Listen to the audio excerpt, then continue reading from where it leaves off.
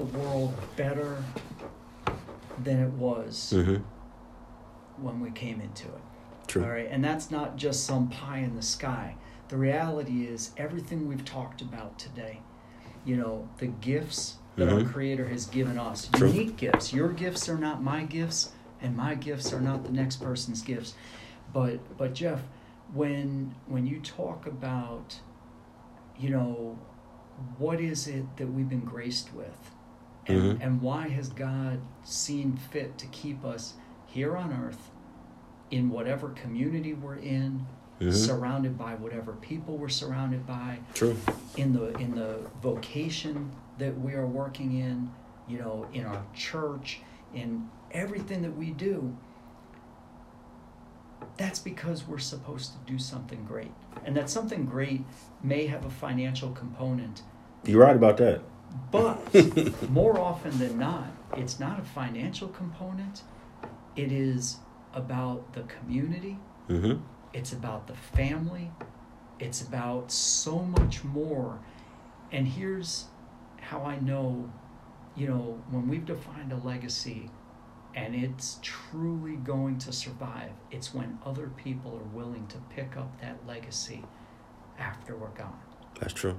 And when we think about great things, and there's too many that we could name, but when we think about the great advances and the community organizations, and we think about things that have been going on around us that outlived their creators, that's what I'm talking about.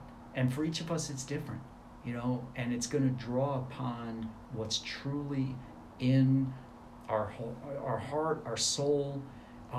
It's going to be what people associate with us. It might be sense of humor. That's true. It might be music. It might be, it could be any number of things.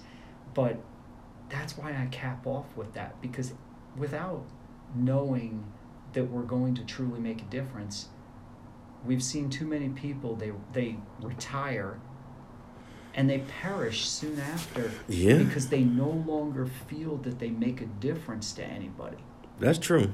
And I mean, my sister-in-law father is getting near the end. And when I went to check on him, a month or two ago, they was like, oh, it's days. And I'm like, really? Oh, okay. I went over there and in the bed and everything, and I'm talking with him. I'm like, I guess I'm a witty personality. So I'm like, man, I need some of that game you got. You were 80-something years old? That's a lot of wisdom. You got to talk to me. What you think about Trump? What you think about this? What you think about this? And we would talk for about 4 hours. And he was giving me the game. He was laughing at times. So they looking like, hey, maybe ain't time yet. Because I know, hey, old school, they got a lot of wisdom. I need that. I'm going to tape recording my mind. Just keep talking. I'm going to throw topics at you. What you think? Because I need all the wisdom I can get. Because dealing with people on this planet, you need it. And he's still here so far. And when people was calling his wife on the phone, like, he talking to my son-in-law brother. And like, having a good conversation. Like, I'm going to pick his brain. Like, hey, 80-something years, you've seen a lot of stuff on this planet. What's your thoughts on this? What's that? Because when I get around the elders, I want to get the knowledge because they seen so much. That's one thing. If my father was alive, I would just like to ask, what do you think about what the world is now from where it was when you was born in 1933? Because we're not living 88 years old like their generation is.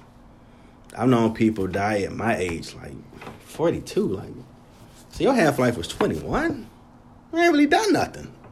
Wow. This is crazy. I can't think of too many people born from, let's say, the 60s to now that you're starting to hear are getting up there. But before the 60s, and they ate a lot of the soul food stuff in the black community, other communities ate stuff, a lot of season, but died in 90, 93. Some famous, I think Dick Van Dyke just passed away. I think he was 90-something. Like, they generation lived long. But we dying quick. Are we just holding up too much anger or stress that we need to let go of, because they got secrets. I mean, the Bible says you're promised 120 years, and we ain't even getting close to that. We've lost our way. Yeah. We've gotten so caught up I would agree. in being busy. Yeah. That chasing money. We've forgotten our purpose. We've forgotten the legacy. And that's where I wrap the book, is I say, when you can get to the end and you truly are leaving a legacy behind that other people are enthusiastic about and are gonna carry on, in your memory, whatever that happens to be, then you're gonna know. And maybe it's something as simple as you started a men's Bible study at church.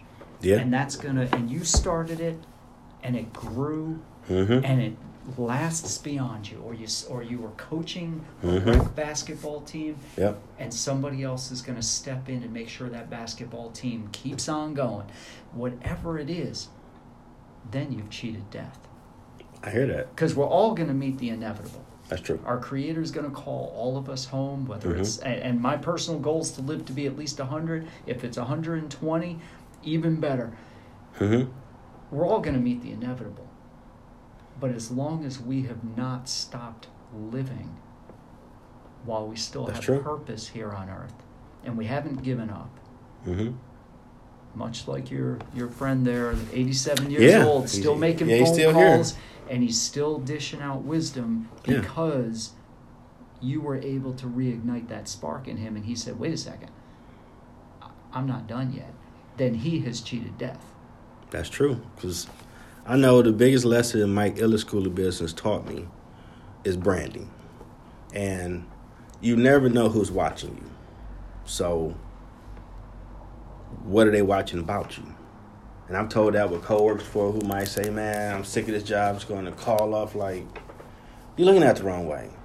If you give your best effort, someone down your floor might know someone looking for a job, better pay, and someone that's deserving. But they see you grinding like, well, my custodian, they want to get out this field. They looking to other stuff. They might be good. But your brand to them, like, oh, no, they sorry, man. They don't do, not them. So you never know. So I always tell people, pay attention to your brand. And I'm a comic book person, so I used to watch Smallville. And there was a scene where Clark and Lex Luthor had a moment where Lex told him when his father, Lionel Luthor, died, kings and queens would come see him. But when Jonathan Kent died, family and friends will come. And that's a big difference. That means you had an impact that there's dignitaries need to come because you're one. But you got over 100 people that actually had love for you and want to pay their respects. You've had an impact on this planet, and that's some real cool stuff. Amen. Man, it's been a great pod. Where it stopped, I record again, so we're going to give you 2 parts. It's one of them type of awesome information. Yeah, and I'm sorry it went on a bit long. Oh, you good. This was great. I mean, funny thing was, there were I mean, as you know, I mean, there's so much we could talk about, but it was so much better because you were bringing out a lot of the points, which I think, obviously, for your listeners, that's going to resonate. Oh, yeah. They're going to get 2 parts today. This is food for the soul that can help anyone that want to evaluate their life right now and want to make it better and do some changes. And getting his book, Cheating Death, the 10 Thriving Life Principles, is a good sounding board and starting point to look at yourself. Because everything, to me, starts with the Lord. You need to get right with him and see what was your purpose. Because you could be a billionaire, but you supposed to make that billion doing something different where you really enjoy being a billionaire. Because the way you went about it, not listening to him, you got to fight every day to keep it. But if you're doing what he created you to do, it's like running water. It's easy. You're a multi-billionaire. You got to give money away now because okay, I got too much. Because you did it his way, because his way is easier. But we do it ourselves, you'll get it, but you're going to work harder to keep it. And then stress come in, that come on your body, and all them things you don't want. So it's always good to take a moment. Given the pandemic, a lot of people probably are looking at their life. They lost jobs. They're looking at, do I need to start a new career? And it's never too old. There's no time limit on God to do anything in your life. So if you did lose a job, whatever that business that he put in you to start, you should start it. That's probably what you should have been doing anyway. And you probably had a job that you hated. So now you got time to really have an amazing life. Second act. Or like us, they can go back to school and finish that degree. Yeah. Or take up a trade. Yeah, trades are in. Hey, there's a lot of jobs opportunity out here right now. We really need that.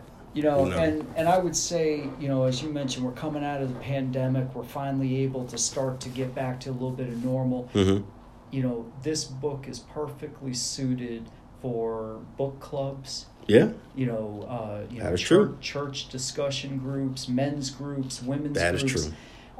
So, of course, it's available on Amazon.com. Cheating Death, The 10 Thriving Life Principles by Chris Mattoon.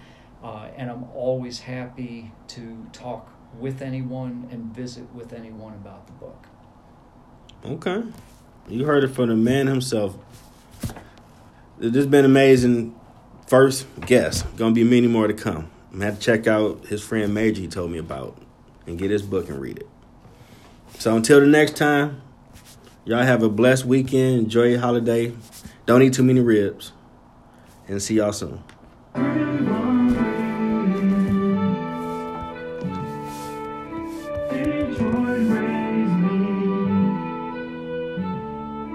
Rejoice